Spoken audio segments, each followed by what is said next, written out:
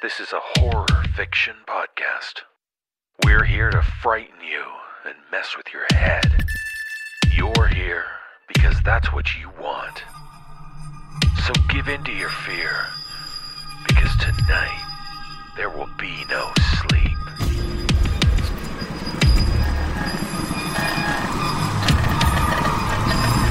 Brace yourself for the No Sleep podcast. For the dark hours when you dare not close your eyes. Tales of horror to frighten and disturb. Join us as the sleepless hours tick past.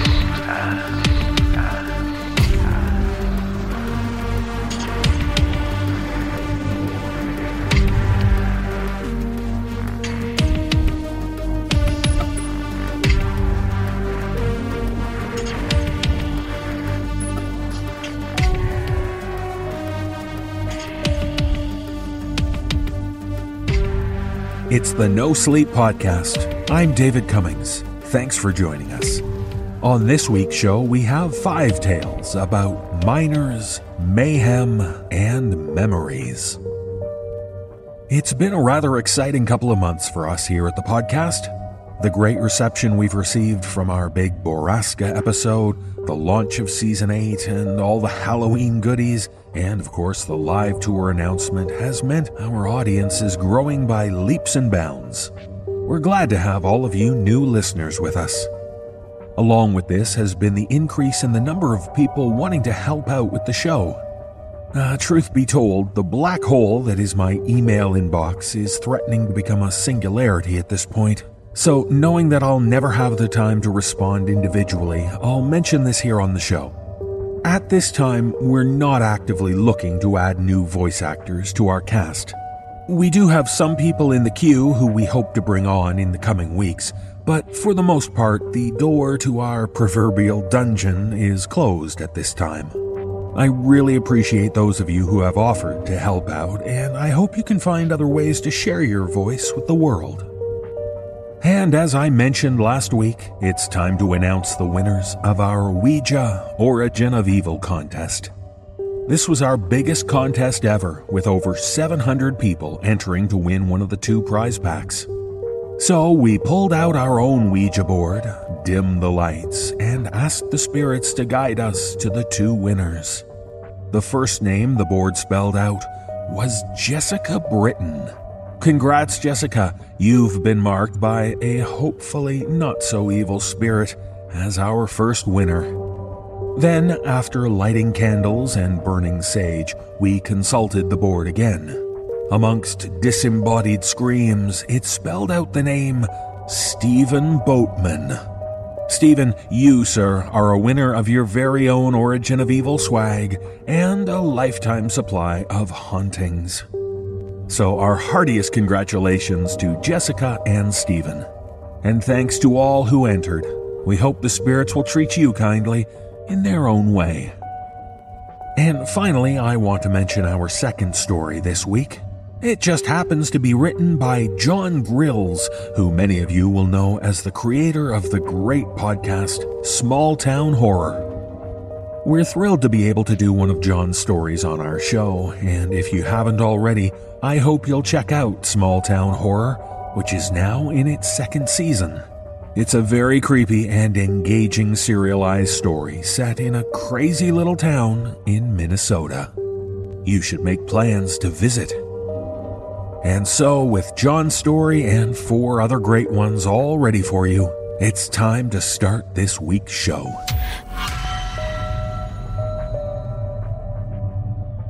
In our first tale, we meet a woman who recalls what it was like growing up with a mother who struggled with a mental illness. As we learn from author Lily T., the young girl was forced to look after her little sister while their father was away and their mother was dealing with issues which became more and more disturbing as time went on. Performing this tale are Nicole Doolin, Eden, Nicole Goodnight, and Erica Sanderson. So do what you can to protect yourself from the monster outside the closet.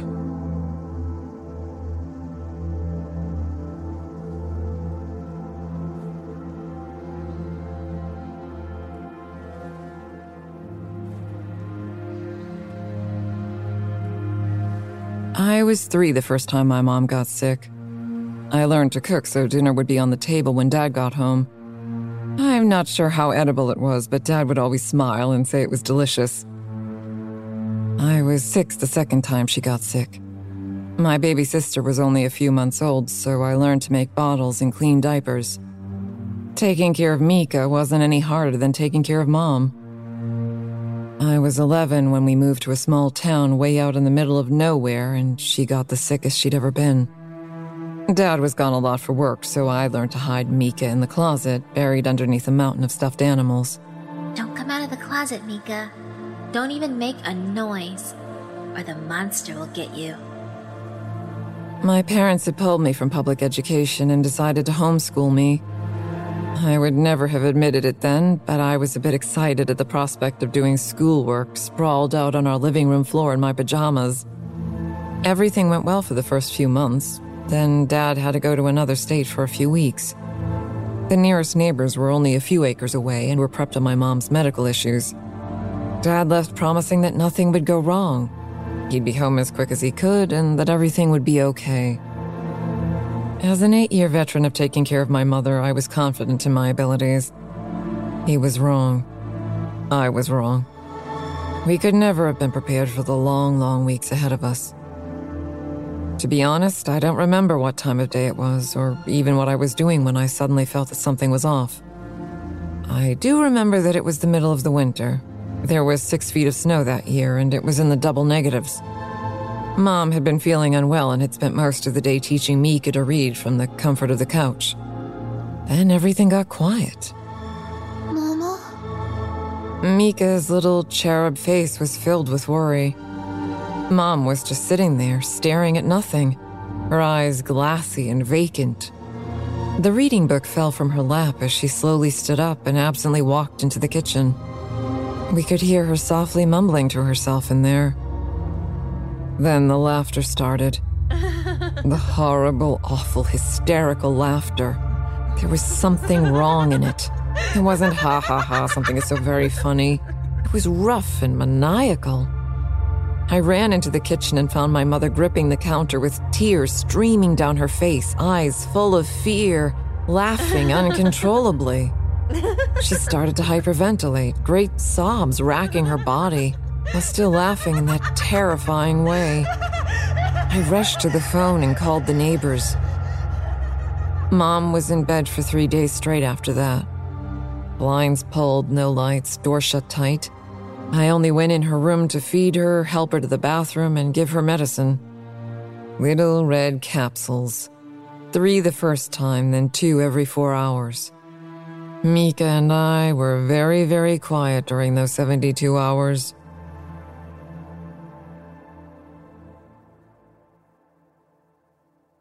On the 4th day, she finally emerged. She seemed wilted. Her deep blue eyes seemed darker than before, but that could have been due to the dark circle surrounding them. She smiled weakly at us and mumbled an apology for being a bad mom and told us what good girls we were. She slowly shuffled around the house for the next few days, attempting to do laundry, but the noise hurt her head. Cooking, but the smells made her nauseous. Teaching us, but her brain felt fuzzy. I worried she'd had another seizure. We weren't allowed to tell Dad when we got his weekly call. We weren't to stress him out. Her next episode started much the same. Everything went quiet. The hairs on the back of my neck stood at attention as I turned to look at Mom. She had a crazy smirk on her face this time. It was almost sneer-like. Mom? She waved her hand dismissively at me. Mom, I'm gonna go get your medicine. She cocked her head to the side like a puppy and giggled at me. Sure. My medicine. She covered her mouth and giggled. I shot out of the living room and into her bedroom to get those little red pills. I didn't know what was happening, but I knew those pills were my lifeline. Mika had started to cry when I got back into the room. I handed Mom her pills and headed for the phone.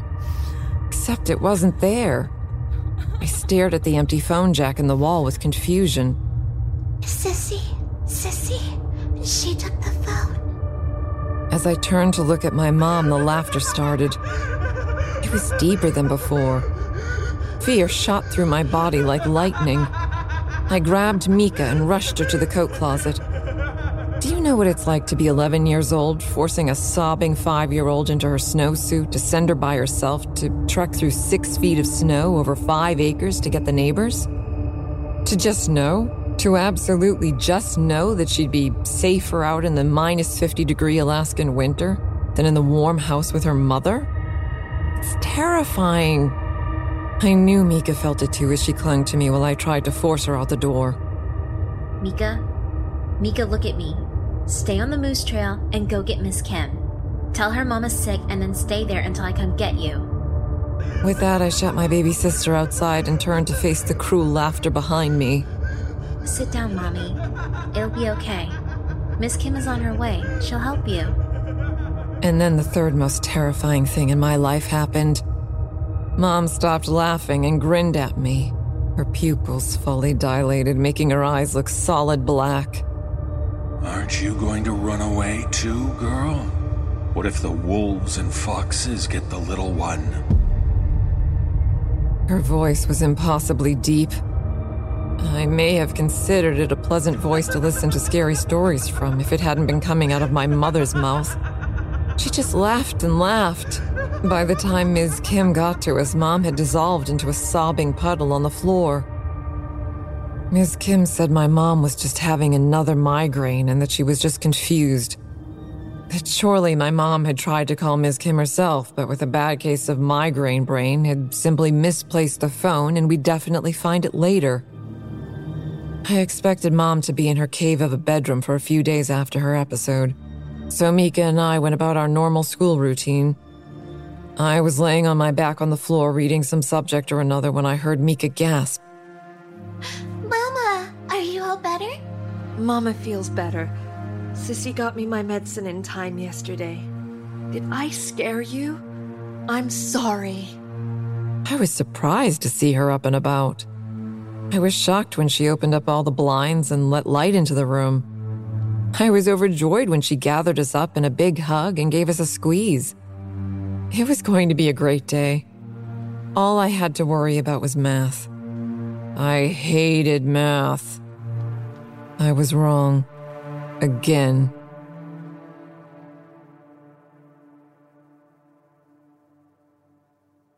After we finished up our morning schoolwork, which included a round of Mom and Mika singing a catchy song about vowels, Mika went to take a nap before lunch. I remember I was sitting at my little desk trying my best to ace a math test. I was concentrating so hard that I hadn't noticed how still the room had become. I couldn't hear my mom in the kitchen whipping up lunch anymore. It was so quiet. Even now, decades later, the mere thought of how that silence felt opens up a pit in my stomach. I'm not sure how I got my feet to carry me into the kitchen when everything in my little body was screaming not to. She wasn't there. She wasn't in the dining room either. My heart pounding so hard I could hear the blood pumping through my body. It was so loud in the quiet of the house.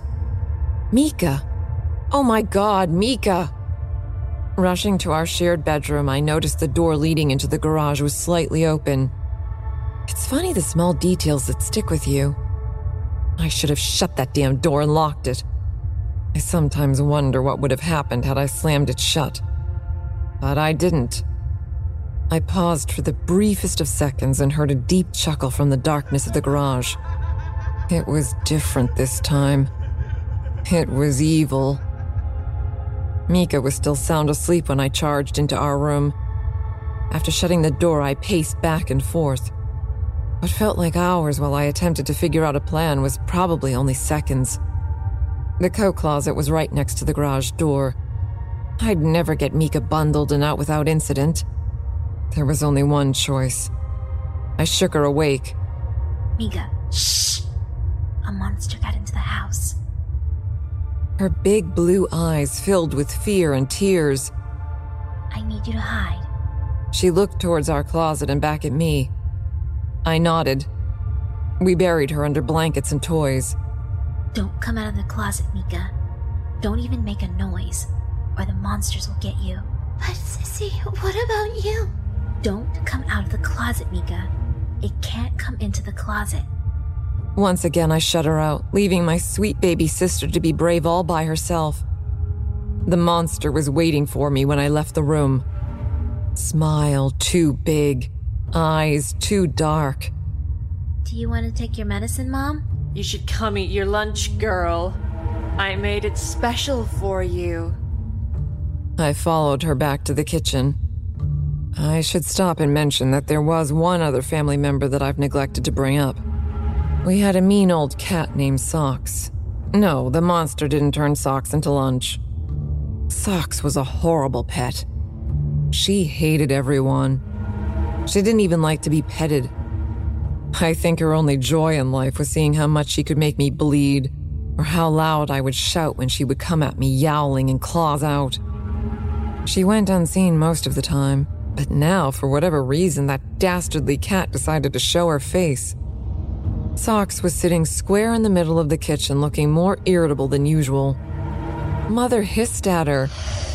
She actually hissed, spittle flying and everything.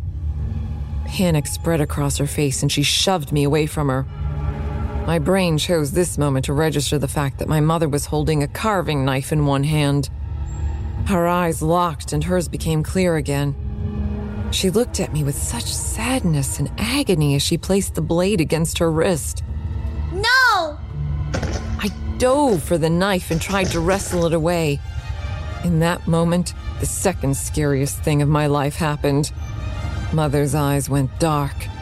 The too wide smile returned and the tip of the blade pushed into my chest, right above my heart. It hurt. It was like I was being burned and flash frozen in the one spot all at the same time. I thought for sure this was the end. But she just let go and the knife clattered to the floor. Socks growled. The monster turned, left the kitchen, and sat on the living room floor. My mom was still in there. I saw her. Just a flash of those bright blue eyes. She was in there fighting to come back. As much as I wanted to run, I couldn't just leave her. She had been willing to try to sacrifice herself to keep us safe. I looked at the blade on the floor, the small cut on my chest, and the crazy cat thumping her tail on the linoleum. I went and sat with the monster. It grinned at me. Are you afraid, girl? Was I afraid? Of course I was freaking scared. My mom just tried to slash her wrist in front of me, then tried to stab me, and was now talking to me with a voice much too deep and husky to be her own. I had no clue how I had managed to not pee my pants yet. But there was no way in hell I was going to let this thing know that. No. The monster screamed. There was both the deep bass of a man and the voice of my mom. I could hear her screaming. The monster's voice almost drowned her out, but she was there. It broke my heart into 1,000 tiny pieces to hear her scream like that. Are you scared now? Socks sauntered up to the monster and sat beside her. No. The monster was furious. I could see my death in the black orbs of its eyes. I could feel its hatred of me rolling off it in waves. You aren't supposed to look at your mom and see these things. It's not good for an 11-year-old girl's soul. But while we stared each other down, I saw her hand creep towards Socks. That damn cat did something I never would have expected. She butted her head up and under my mom's hand. The second those long, graceful fingers touched Socks' fur, Mom came back. Blue eyes wide and filled with terror. That's when the scariest thing of my life happened. Mom opened her mouth and with her own voice said one single word. Run.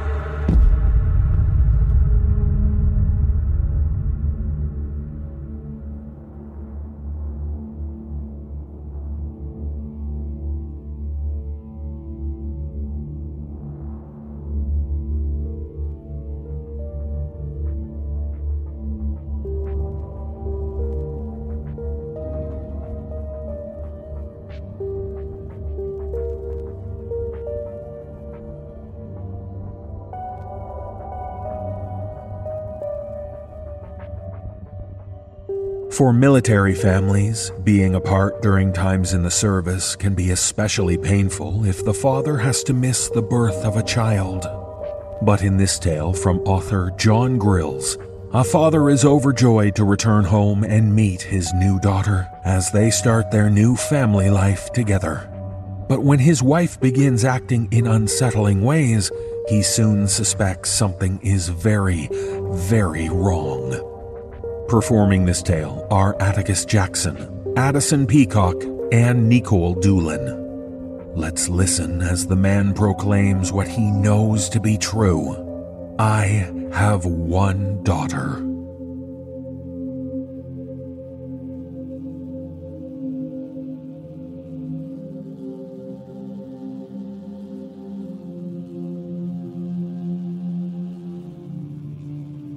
One of the biggest regrets I'll ever have in life is that I wasn't there for the birth of my daughter. I was on active duty for the majority of my wife being pregnant and had to get updates at best over email or sat phone.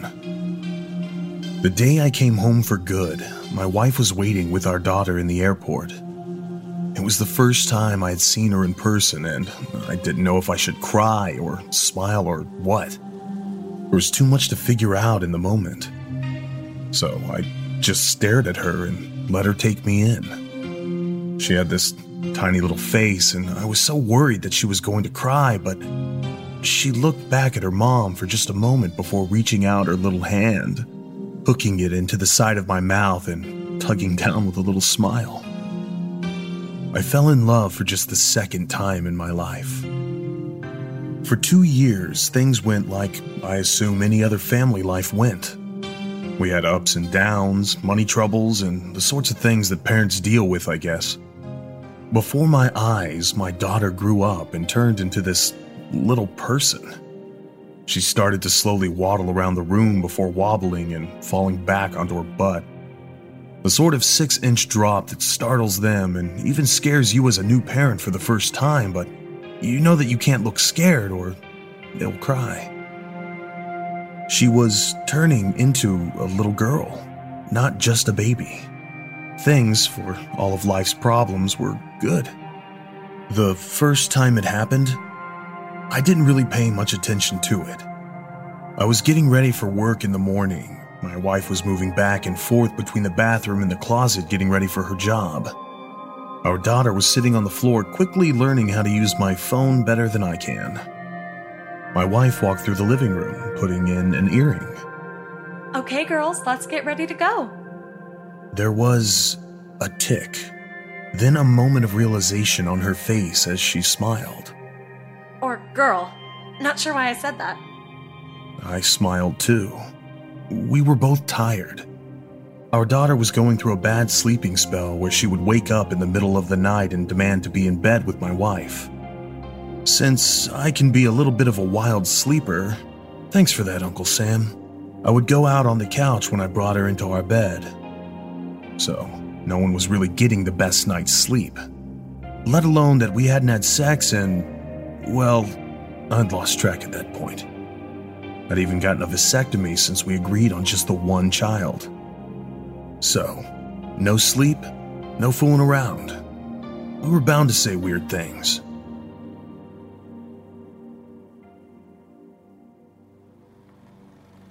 A couple of days later, I was out mowing the lawn when my wife came home from Target with a few bags of what looked like clothes. I hated seeing that.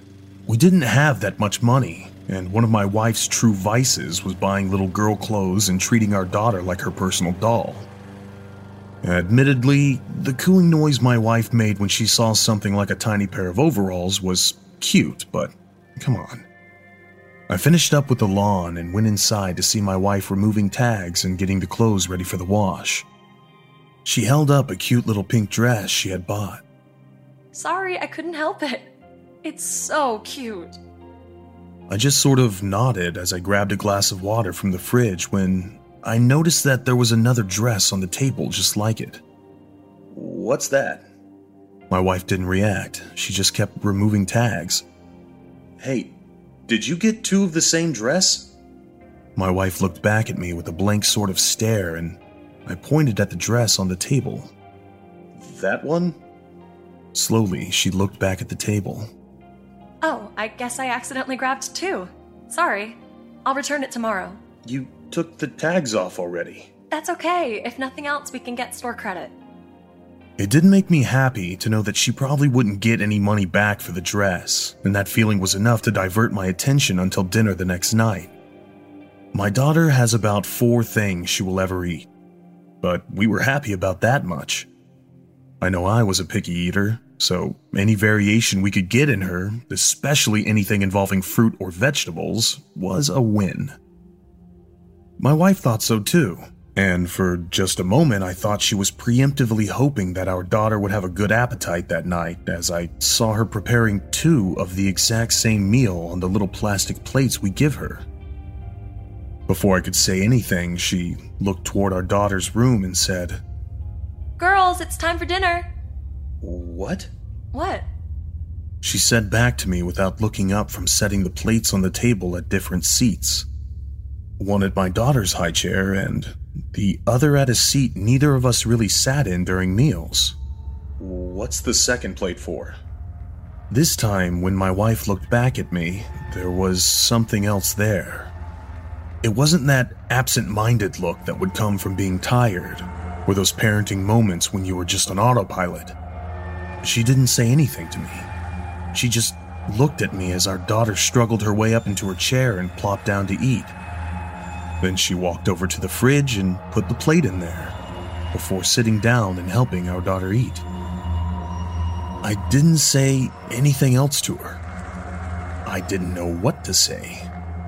I know she had experienced some postpartum stuff after our daughter was born, and there had been a lot going on at her work, so I didn't want to feel like I was pushing her or judging her or anything.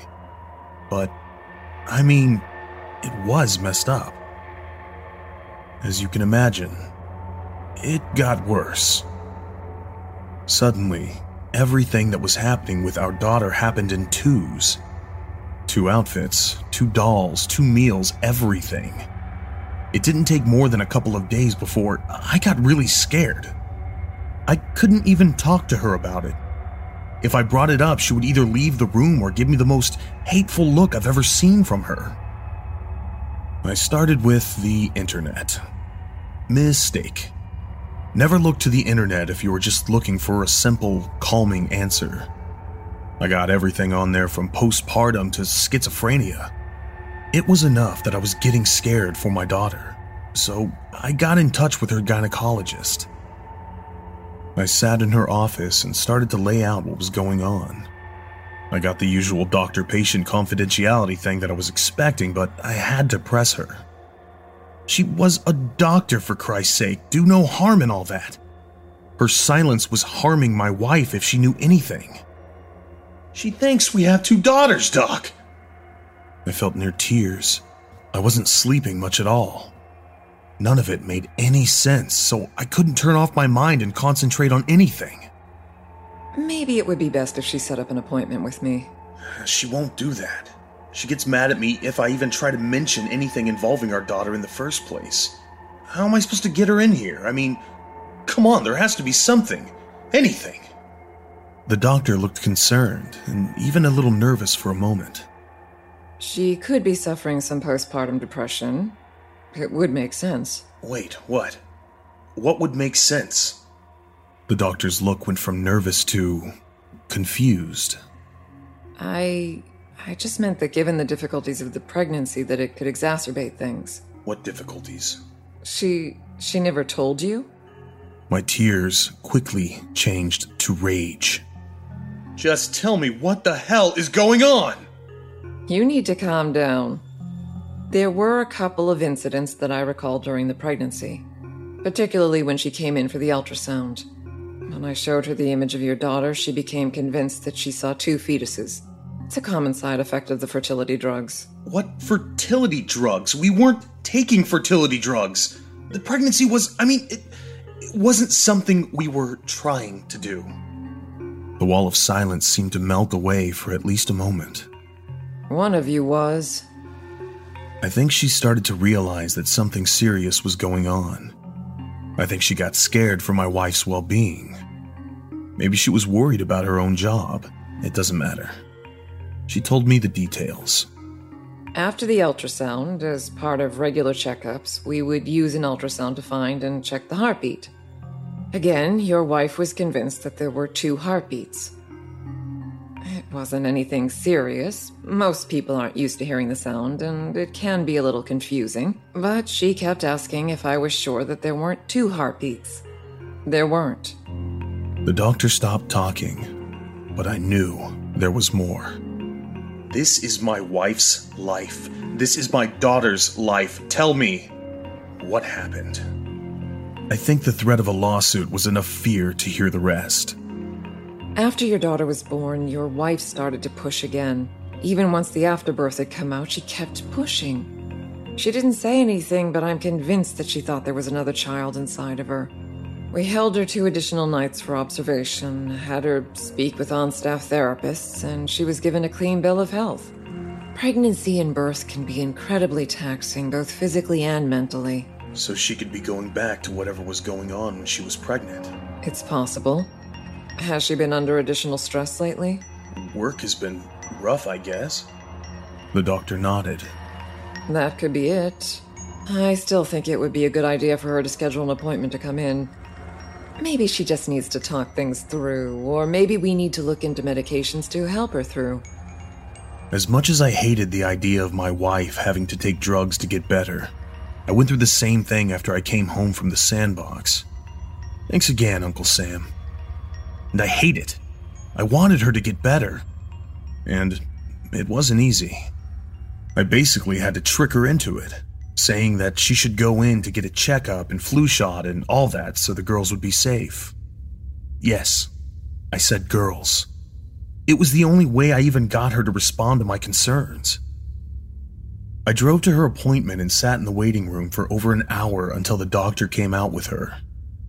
It was clear that my wife had been crying, but when I went up to her, she hugged me and she felt different.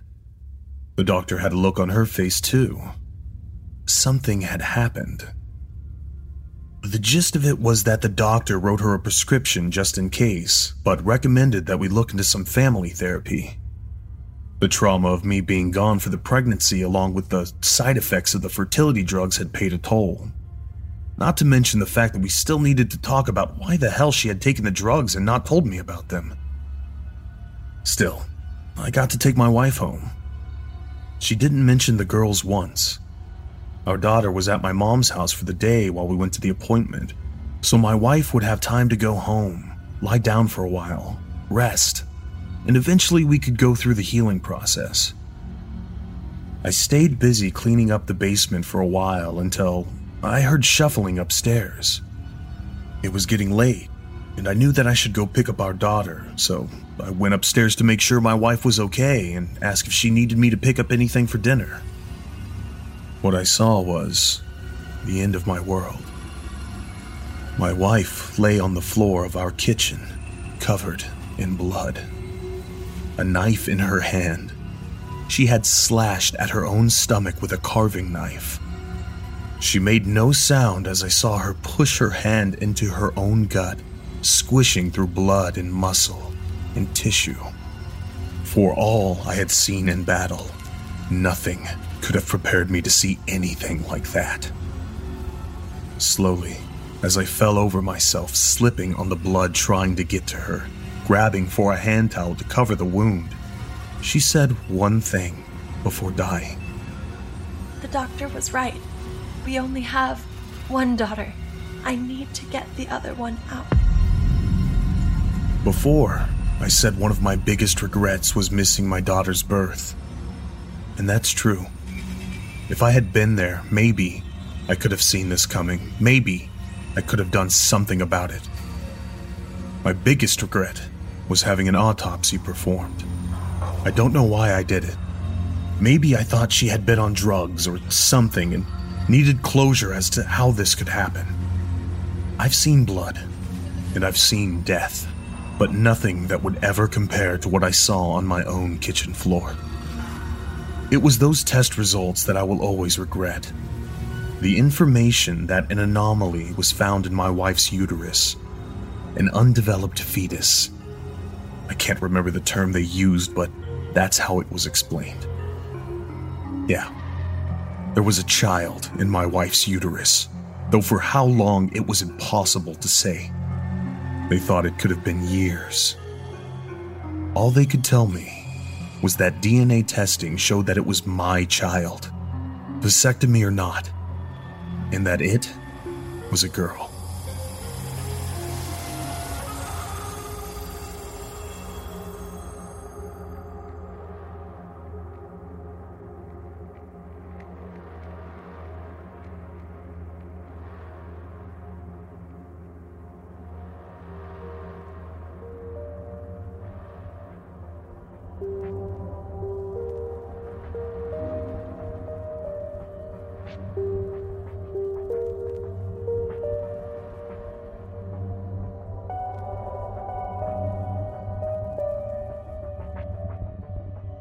Spending summers and vacations at the home of a relative can be the source of wonderful childhood memories. But in this tale from author C.M. Scandreth, we meet a woman who recalls the almost fairy tale home of her aunt and how its many rooms made it a source of endless entertainment. It was only after discovering one very unique room that a most disturbing story unfolded for her. Performing this tale is Erica Sanderson. So understand that this is no fairy tale, for this is about the room that echoed.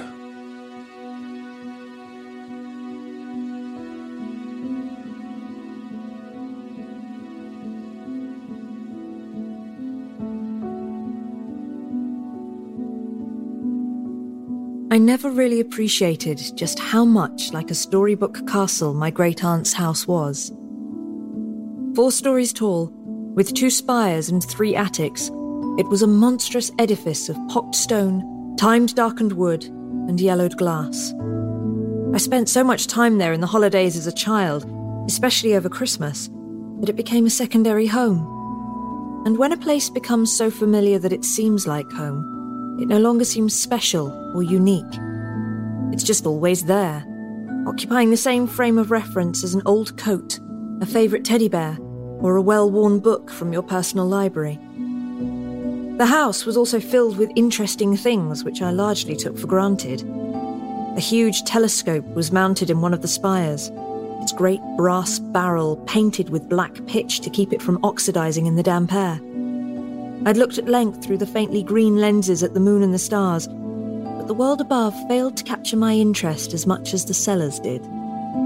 Stretching under the massive residence was a subterranean collection of tunnels, carved into the chalky soil that the house was built upon. The cellar was, in its own way, almost as complicated as the rest of the house. The winery was on the lowest level of 3, a dusty room with a single electric bulb hanging from ancient wires stapled into the pure chalk ceiling. The floor was carved from chalk too, and if you brought a magnifying glass and a torch with you, the secrets of the prehistoric seas would reveal themselves via tiny preserved shells embedded in the timeless stone. Their perfect spirals folded in upon themselves until they vanished into the centre, too minuscule for even the augmented human eye to see where they began. Nodes of flint and venous streaks of salt also coloured the stone, moisture sometimes welling from the latter, begging you to lick them and taste an ocean that had been dead for 1 billion years. In the levels above the ground floor, there were rooms full of scrolled woodwork that collected an interminable amount of dust. In those rooms were huge wardrobes, the likes of which every child has read about in C.S. Lewis books, and it was impossible not to imagine that there were whole worlds on the other side of the heavy fur coats that filled them. Of course, I investigated every such clothes cupboard, pushing eagerly past old suits and stiff gowns. I never found anything but wood at the back, hard and unyielding. No jaunty satires greeted me with tumnus cordiality. No snow dusted my boots. The most interesting things I found in the wardrobes were a dress of mother-of-pearl sequins and a box of letters from an old lover of my aunt, in calligraphy so fancy that I could barely read it.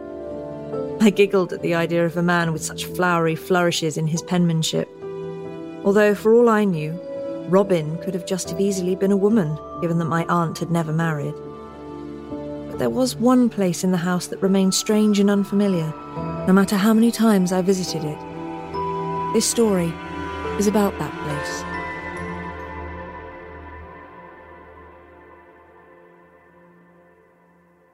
I discovered it during the school holidays containing my 13th birthday. By then, I had explored much of my aunt's great demesne, but there were still parts of the sprawling manor that I hadn't been in.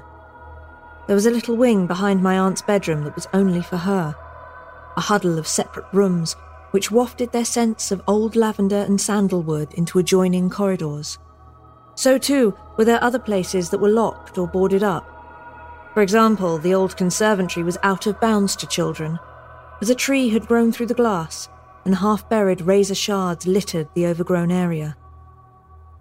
But I had found that through a series of dumb waiters in the cellars, I could access some of the locked rooms inside the house. I was just small enough to hunch inside the creaking box and winch myself upward, and in this way managed to sneak into 3 musty old rooms full of disused furniture and stacks of newspaper before I found the room. By mapping the house out in my head, I placed it somewhere in the very middle of the 3rd floor. The curious thing was that if one were to walk around the entirety of that floor, you would never see a door to the room.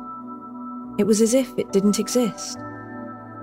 Even by carefully pacing the length of the rooms that must have surrounded it, I could only just make out how it could possibly fit in between them. But even that is relatively uninteresting compared to the room itself. It was no larger than a conventional bathroom, and I could just about touch the walls with my fingertips and toes if I lay down on the floor. Everything was wooden: the ceiling, the floor, and the walls. What kind of wood, I'm not sure, as I'm no joiner or carpenter, but I can tell you it was a kind that I'd never seen before and have never seen since. The wood was an orange-red, as though a vermilion stain had been applied to it.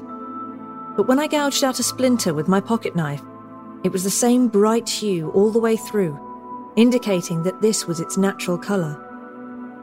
Even more curious was the grain, which was so dark red it was almost black, and formed strange and faintly disturbing shapes around the thick knots in the individual planks. Indeed, when the alcove of the dumbwaiter was closed off, the entire room, lit only by my torch, became a surreal world of crimson and black shapes, writhing sinuously as the slender beam of the electric lamp moved around. But it was so peaceful in there. No sounds could be heard from outside, not even the hardest hail or the most thunderous storms. I decided that it must have been designed as a soundproof room, perhaps to practice music in. That didn't explain why only an undersized teenage girl could get into it via a dumbwaiter, though, which I decided I wasn't going to think about. A small collection of objects grew in the room, which I had decided was my room now. During each stay with my aunt, something would be added to make it more homely. I had gathered several throw pillows and a thick embroidered blanket to sit on while I read my books, as well as a box to set my torch upon, and several packets of spare batteries to put in it. It was on the day that I brought up the Bakelite AM/FM radio that I found in the garage that I began to discover how special the room was. The click of the plastic dial was followed by the thump of the circuits interfering with the speaker, but there followed no music. No cultured BBC radio announcer informed me which concerto had been playing for the last hour. Only the faint hiss of static rose from the speaker, and as I fruitlessly searched up and down both radio bands, I swore in frustration. And the blasphemy I used, which I won't repeat, didn't end sharply in the small room, muted against the close, heavy wooden boards. Instead, it seemed to fly out from my mouth and then echo back at me as if from a great distance. It was as though the room were actually much, much bigger than it really was. I shouted then, excited at this prospect. My voice again came back at me, just as though I stood in a vast wooden theatre. I whistled and listened to the eerie echoes, fascinated by the properties of this special room that I had found. But before I could begin to investigate further, the school holidays were over, and I had to go back to our ostentatiously modern home in the city, which couldn't have been less like my aunt's old house. My father had fitted it out with Category 6 network cables, a brand new 60-inch liquid crystal display television, and all the other technical things that electronic geeks like him were interested in. Back at home, I thought about the room a lot, spending most of my time there in my mind. I would run my virtual hands over the crimson boards, studying the wood grain on the imagined planks and seeing strange faces peering at me from their knotted surface. Hints of lugubrious eyes and traceries of antlers hidden in the mysterious lines. I came to fear the room, just a little, the more I contemplated the why of it all. There was clearly something unnatural going on in there, and now that I was away from the blissful solitude it granted me, it was apparent that I had meddled with something that was clearly meant to be forgotten. I grew determined to put it out of my mind and concentrate on my studies. I was going to be a writer, after all, just like my childhood literary hero, E. Nesbit.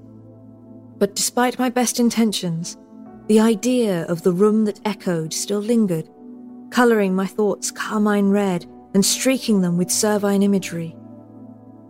It should not surprise you then that when we next stayed at my aunt's house, I went back.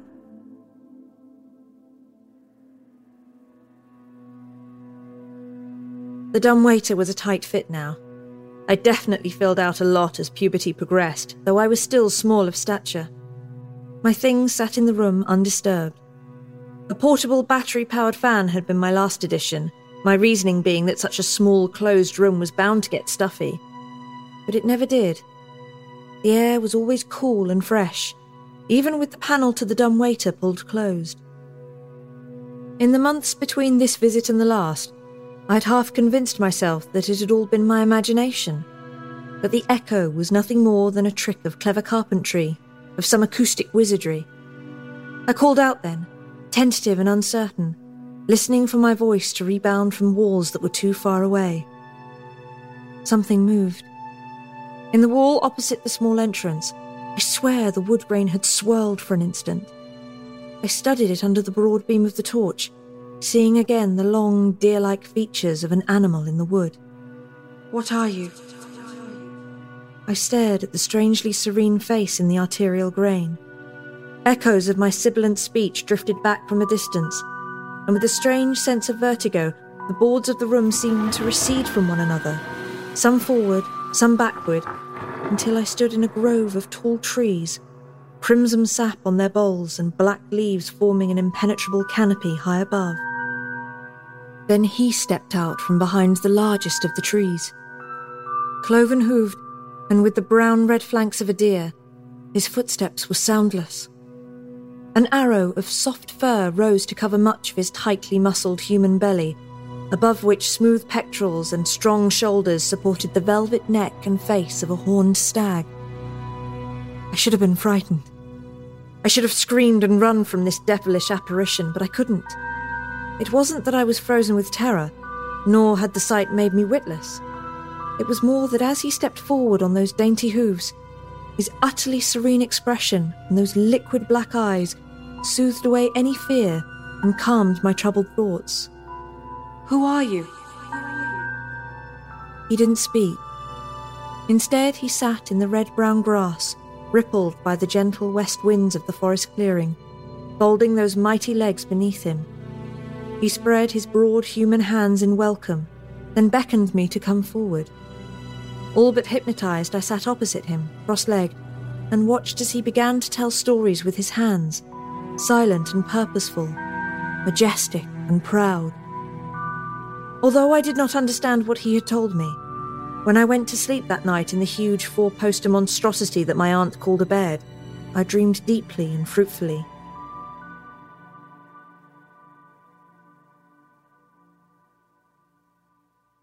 In my dream, the hands of the stag man came alive, turning into birds and trees, starlit moors and moonlit rivers.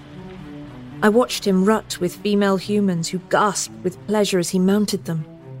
I watched the children of this union be taken by him and guided to the places of his kind, where they would be raised in harmony with the land.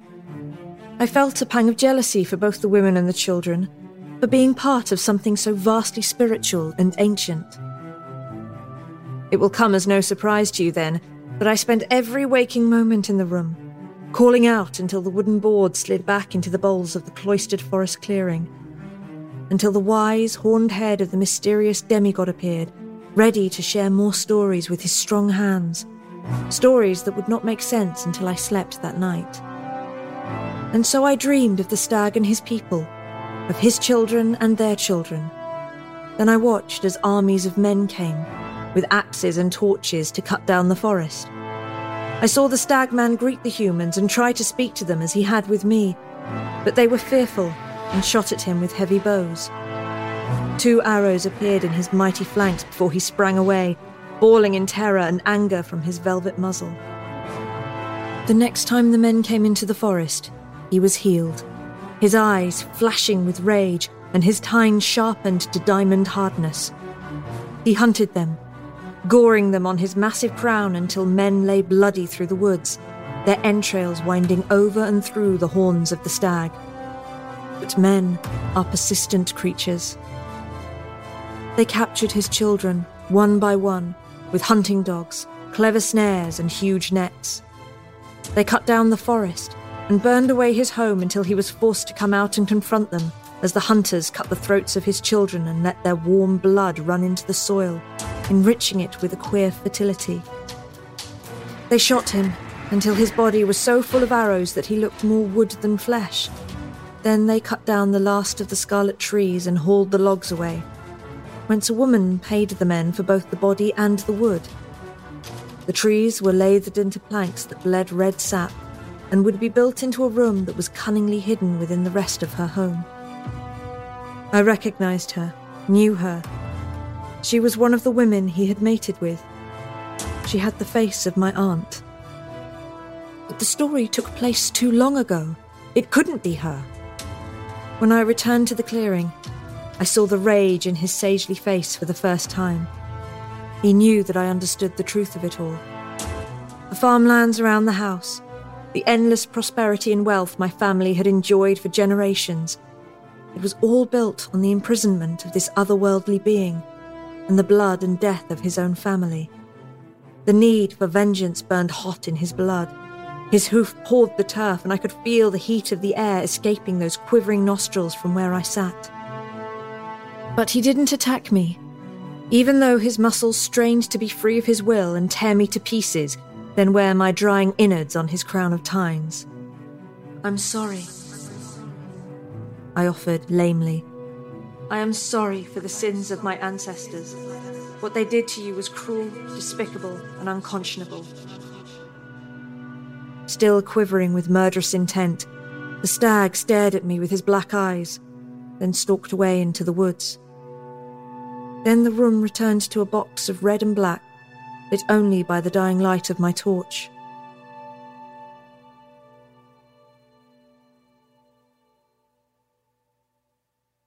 When I woke at midnight, the moon shone hard and bright through a gap in the heavy brocade curtains. A knife lay on the bed in the shaft of light, the blade made of some kind of napped, milky flint, and the handle carved of deer antler. A suggestion of a horned shadow flickered at the door, then the faint patter and scrape of hooves on wood echoed down the corridor. I had never been into my aunt's rooms before. I'd always been too scared to. She was an intimidating woman who radiated health and majesty despite her advanced age. Nobody messed with her, not even my father. But with the flint knife in my pale fist, I no longer felt any fear of her. I felt strong, powerful, and determined. The horned shadow painted the wall above her bed, a silhouette cast by the demigod who'd been trapped in a tiny room for hundreds of years, unable to fulfill his unquenchable need for vengeance, so close to his nemesis, yet helpless to vanquish her. The knife was so sharp that it pierced the quilts and bedclothes without even a whisper. The second it entered my aunt and parted her breastbone, it was already too late for the old woman. Her hand snatched at my wrist and held it in a painfully strong grip, but her blue eyes slid past my teenage features and she snarled in fear, staring at something just above my head. Red blossomed over the sheets. her severed aorta furiously pumping her life away, soaking the bed.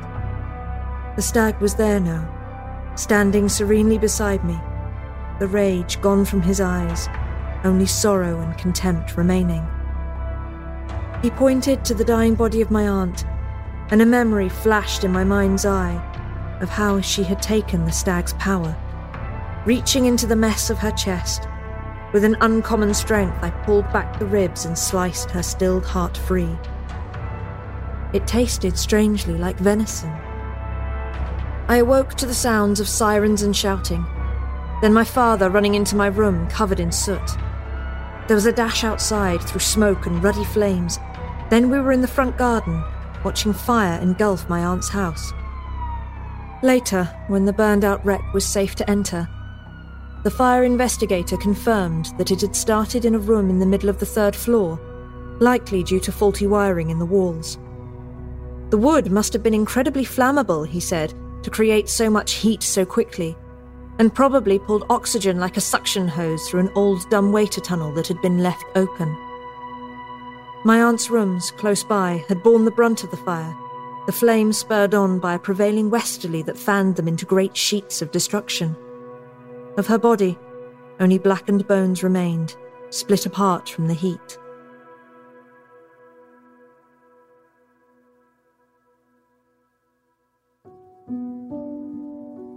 The property is still in our family.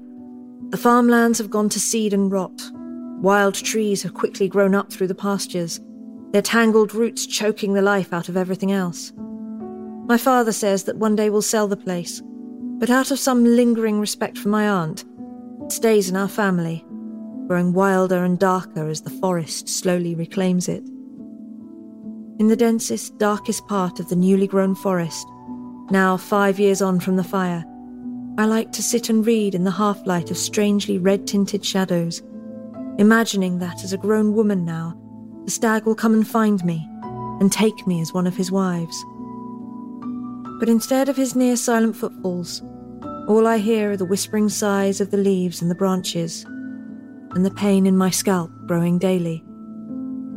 It is a prickling, bony ache like a freshly healed break just out of plaster. At first, it was just under the surface, but now I can feel them. Tiny lumps under the skin, waiting to burst free and slowly unfurl into diamond-hard tines. I think, when I am ready, he will come.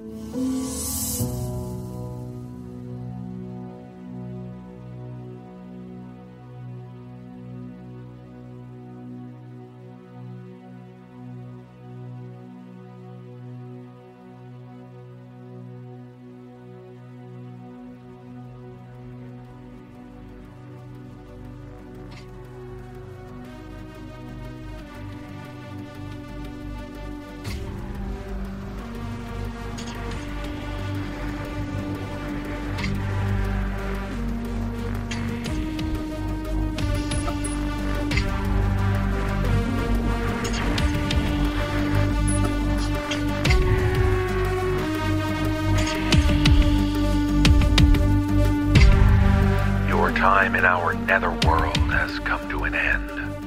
We release you back into your own reality. If you would like to find out how you can hear the full-length versions of our audio program, please visit the NoSleepPodcast.com to learn about our Season Pass program. 25 episodes, each over 2 hours long, and 3 exclusive bonus episodes, all for only $19.99. On behalf of everyone at the No Sleep Podcast, we thank you for listening. Join us again next week when our unseen hands will drag you down into our dark storyland. This audio production is copyright 2016-2017 by Creative Reason Media, Inc. All rights reserved. The copyrights for each story are held by the respective authors. The name The No Sleep Podcast is a trademark of Creative Reason Media, Inc. No duplication or reproduction of this audio program is permitted without the written consent of Creative Reason Media, Inc.